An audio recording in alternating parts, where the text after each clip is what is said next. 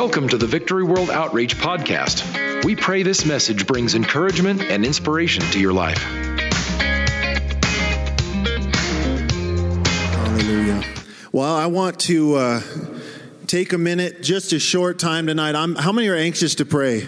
I'm anxious to pray, so I want to not take very long. And I was just thinking about how much I appreciate these Wednesday night prayer services. I'm grateful for our pastors that put this in place, and that we're a church that prays, that we're not just counting on a few people. We're not just praying on or counting on, quote unquote prayer warriors, but we're all meant to pray, and we're all meant to be a part of what God is doing. And I'm grateful for that. And so tonight I just want to give a couple of thoughts that sort of came to me as I was reading my Bible this week, and this particular passage that jumped out to me and encouraged me. And I feel like every time I come to a prayer service or a time of prayer, more than anything, I need encouragement. I need something that stirs me and makes me feel like I'm able to pray, or makes me feel like I'm qualified sometimes to pray, because nobody else knows what I'm going through, but I know. And it's the same for you. Nobody else knows. A lot of you I haven't seen since Sunday. I have no idea what's gone on since Sunday. But in each one of us, there's a lot that's happened. And you might be feeling all kinds of different ways tonight. And that's really what I want to speak to. And if there's any title for this message, I just thought, it's not complicated. I am so glad the gospel is not complicated. Every time I get up to preach, that's what encourages me and keeps me from panicking, is just understanding that the gospel is simple. In fact, it's so simple that I think a lot of times people miss it, because we think things are so complicated. We think things are more complicated than they really are. And I remember not too long ago, I was at the chiropractor, and I started talking to this lady who was working on my back, and I just began to share the gospel with her. And she said something to me that I've heard different people say. Maybe you've heard this or something like this. I was just asking her, has anyone ever told you about Jesus? And she knew that I was a Christian, and she said something to the effect of, I am a spiritual person, but I'm not religious. Has anybody ever heard anyone say that before? Does that make any sense, by the way? I'm spiritual, but I'm not religious. I don't know what that even means. What I think what I think it actually means is they're thinking there's something so deep and so unattainable to the human mind, and there's something out there in the cosmos that it has to be more complicated than just believing in Jesus. There must be something deep out there, and but somehow I'm a spiritual person, and I feel that, and I know that, but I haven't reached it yet, or I don't know. I don't claim to know what that is. And there's another time when I was in Kenya and with Pastor Jones, and we were taking Ubers to different places. And I think I've mentioned this before, but every time we were in an Uber, I was talking to people, and I would ask them, "Are you a Christian?" Kenya, there's a lot of Christians there, and they would, almost all of them said, "Yes, I'm a Christian." And then I would say, "Are you saved? Have you been born again?" And they would say, "No, I've not saved." Again, what does that mean? You're a Christian, but you're not saved. And it goes back to just the gospel is simple. I believe the gospel is simple. I believe the Bible proves that the gospel is simple. And this is not on the screen, but in 1 John chapter 5, verse 12, it says, "He who has the Son has life, and he who does not have the Son of God does not have life." That's it. It's as simple as it gets right there. If you have Jesus in your heart and you keep Jesus in your heart, you have life. You're saved. You're going to make it. If you don't have Jesus in your life, you're not. Amen. And you can receive him tonight. Thank God for that. But that is the gospel, and how simple it is. And I think when it comes to prayer or when it comes to doing anything for God, we just complicate things. We make it more complicated. We talk our way out of things. Even I can speak for myself. Sometimes the thought of praying is so daunting because, like I said earlier, I know what's been going on in my life. I know how unqualified I really am. And this brings me to Matthew chapter 5. I should have had you turn there already. If you've got your Bibles, turn over with me to Matthew chapter 5. And this is what I read earlier this week, and I just thought it was so good. And if you don't know, Matthew chapter 5 is the beginning of the Sermon on the Mount. The Sermon on the Mount. And this sermon, just to build a little picture in your mind, this is the most meaty sermon that has ever been preached ever in human history. This is Jesus Christ and preaching. It's from Matthew 5 all the way through Matthew 7. And you can look in your Bible, if your Bible has headings, every subject you can imagine. Jesus, I just imagine this sermon, I mean, you go home tired. It's every subject you can imagine. And what it is it's Jesus giving instruction on how to live as a Christian. And it talks about, like I said, all kinds of things. And there's Jesus' disciples are there, and there's a crowd gathering to hear him. And I just picture Jesus getting ready to preach this sermon. It's the most famous sermon of all time. And, as a speaker, you have to know your audience. And Jesus is looking at these people, and I believe we're going to see how he begins this sermon, and this will make sense. But I believe that Jesus was looking at these people, and he thought to himself, if I just give them a list of all these things that you need to do to live like a Christian, if I just unload all of this on these people, they're not going to catch it. They're going to think, that's not for me. I'm not good enough. I'm not close enough to God. I haven't made it enough. I'm not spiritual enough. How many have ever thought that? Maybe you've heard somebody preaching and you thought, well, that's for somebody way better than me. I'm just trying to stay saved today, or whatever it is. And so I love how Jesus begins the most famous, the meatiest sermon that's ever been preached. If you look with me at Matthew chapter 5, starting in verse 1, it says, one day as he saw the crowds gathering, Jesus went up on the mountainside and sat down. His disciples gathered around him, and he began to teach them. And starting in verse 3, he says, God blesses those who are poor and realize their need for him. I could stop right there. That really is the simplicity of the gospel. Who is God looking to bless? Tonight, who is God looking to bless? Is it the most spiritual of us? Is it the person who has the most eloquent prayer? The person who can pray the longest? The person who can keep their eyes closed the whole time? This to me is, he's talking to real people. Let's continue. God blesses those who are poor and realize their need for him, for the kingdom of heaven is theirs. God blesses those who mourn, for they will be comforted. God blesses those who are humble, for they will inherit the whole earth. God blesses those who hunger and thirst for justice, for they will be satisfied. God blesses those who are merciful, for they will be shown mercy. God blesses those whose hearts are pure, for they will see God. God blesses those who will work for peace, for they will be called the children of God. God blesses those who are persecuted for doing right, for the kingdom of heaven is theirs.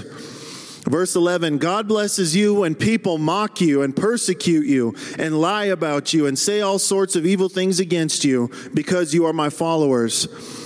Be happy about it. Be very glad, for a great reward awaits you in heaven. And I just kept reading through this list, and to me, what he's doing here is he's got a group of people there. You have to think, this was not Jesus' first time preaching in public. He's been doing miracles. This is the most famous preacher who's ever lived. People have seen and heard him preach. So there's all kinds of different people there. His disciples were there. There were probably people who have heard him before.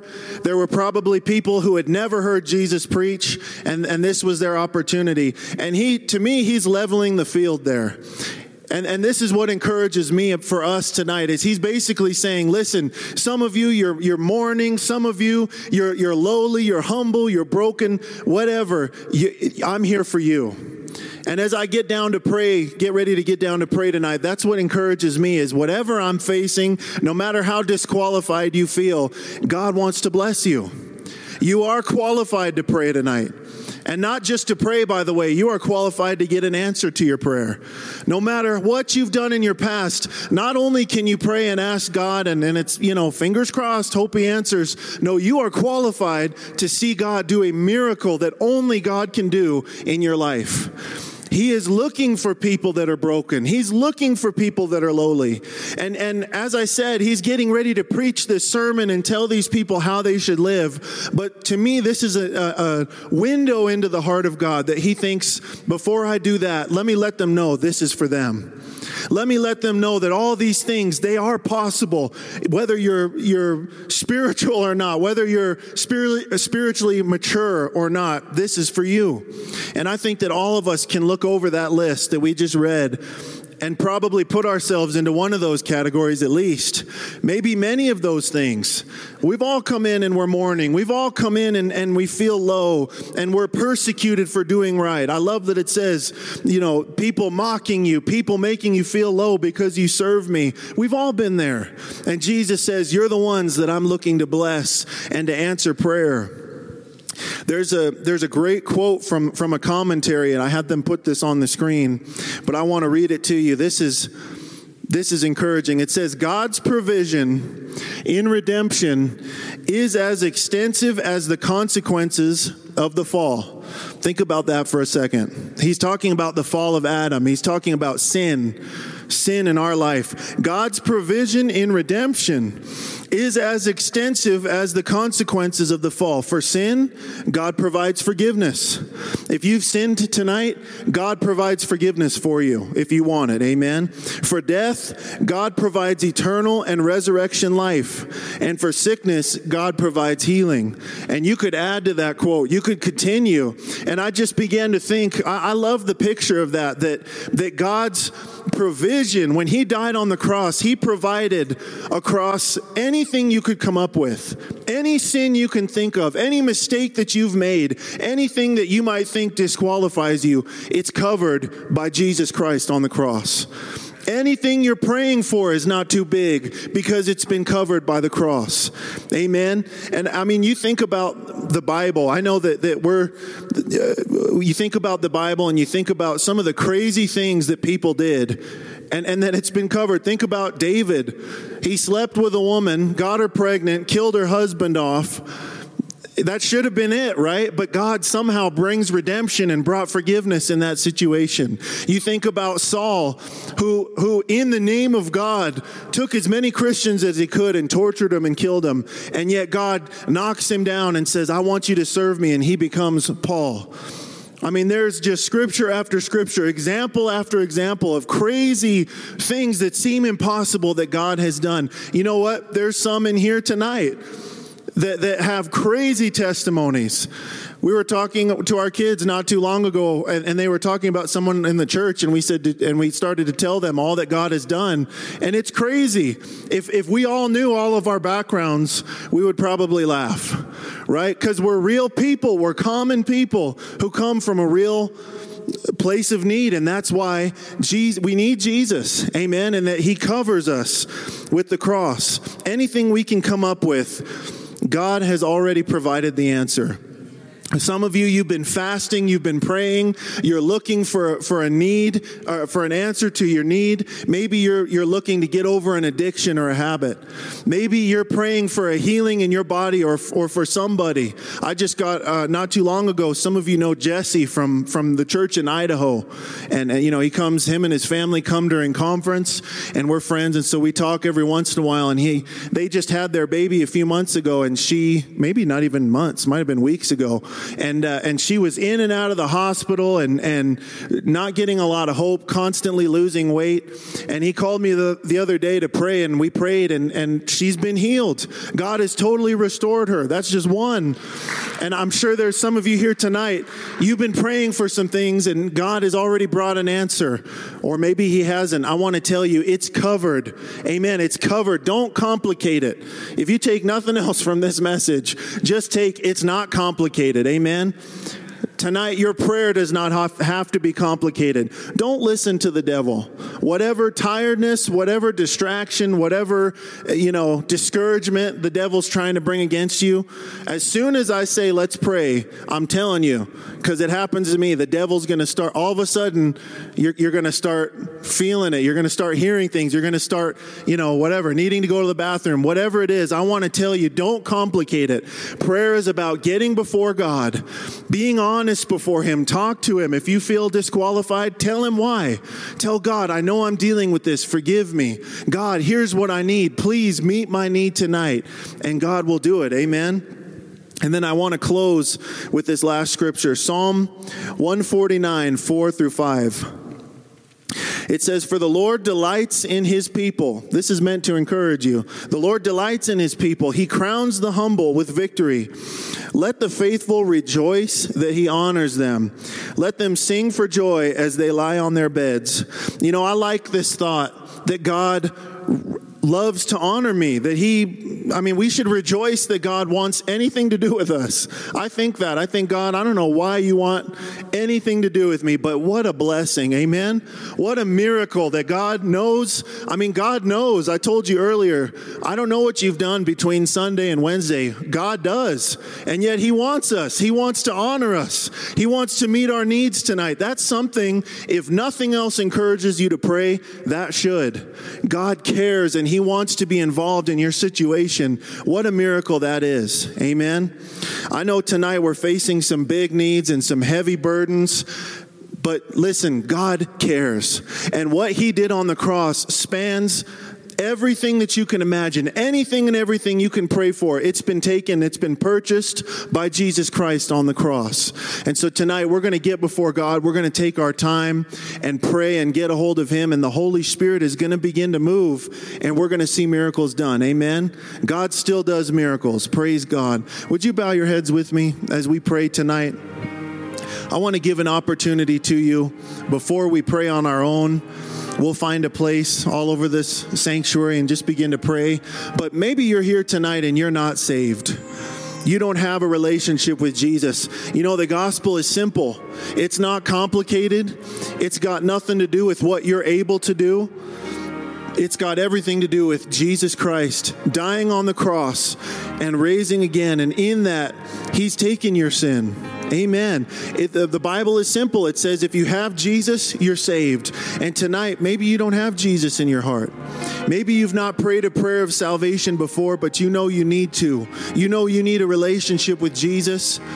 You know you need more than religion, more than a moral compass. You need Jesus Christ to come into your life and change you from the inside out. That's what salvation is.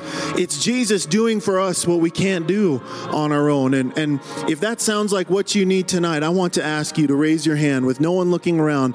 How many all over this place would just say, I need to pray and receive Jesus tonight? How many all over? I see these hands. God bless you. How many more? You need Jesus tonight.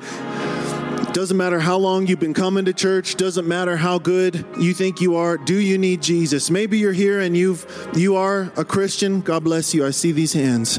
You're a Christian. You've been coming to church. You love God, but you've made some mistakes. You've messed up. You've failed. Maybe you've betrayed God, and tonight you just want to simply get back in right relationship with him. Can you believe that God loves you so much that he wants to receive you back again? And that's what he wants tonight. If that's you all over this place, how many would say, I need to come back and make my relationship with God right? If that's you, no matter what you've done, God is a redeemer. And his sacrifice on the cross covers whatever mistake you've made tonight. If that's you, just quickly, last call, just raise your hand. We're going to pray for you. Hallelujah. God bless these hands. Amen. I want to just lead us in a prayer of salvation tonight. If you raised your hand to be saved especially, would you repeat this? Just say, Dear Jesus, I know I'm a sinner. I'm ashamed of what I've done. And you see it all. And I know that you offer me forgiveness. I believe that you died on the cross for me. And that you want to save my life. I accept you into my heart as my Lord and Savior. Wash me clean and make me a new person tonight. In Jesus' name, amen. Praise God. I want to give time tonight. It's early. We went short so that we have plenty of time to pray. You can make a place down at the altar, at your seat, wherever in this room. But let's take some time and pray. Get a hold of God tonight. If you're finished, And we haven't dismissed yet. You can slip out, but for in this room, let's stick to praying. Let's keep the conversations to a minimum. Let's take time to pray to God, and then we'll close out together. We'll get together and pray. Just keep your eyes focused on God tonight, and let's see what He'll do. Amen.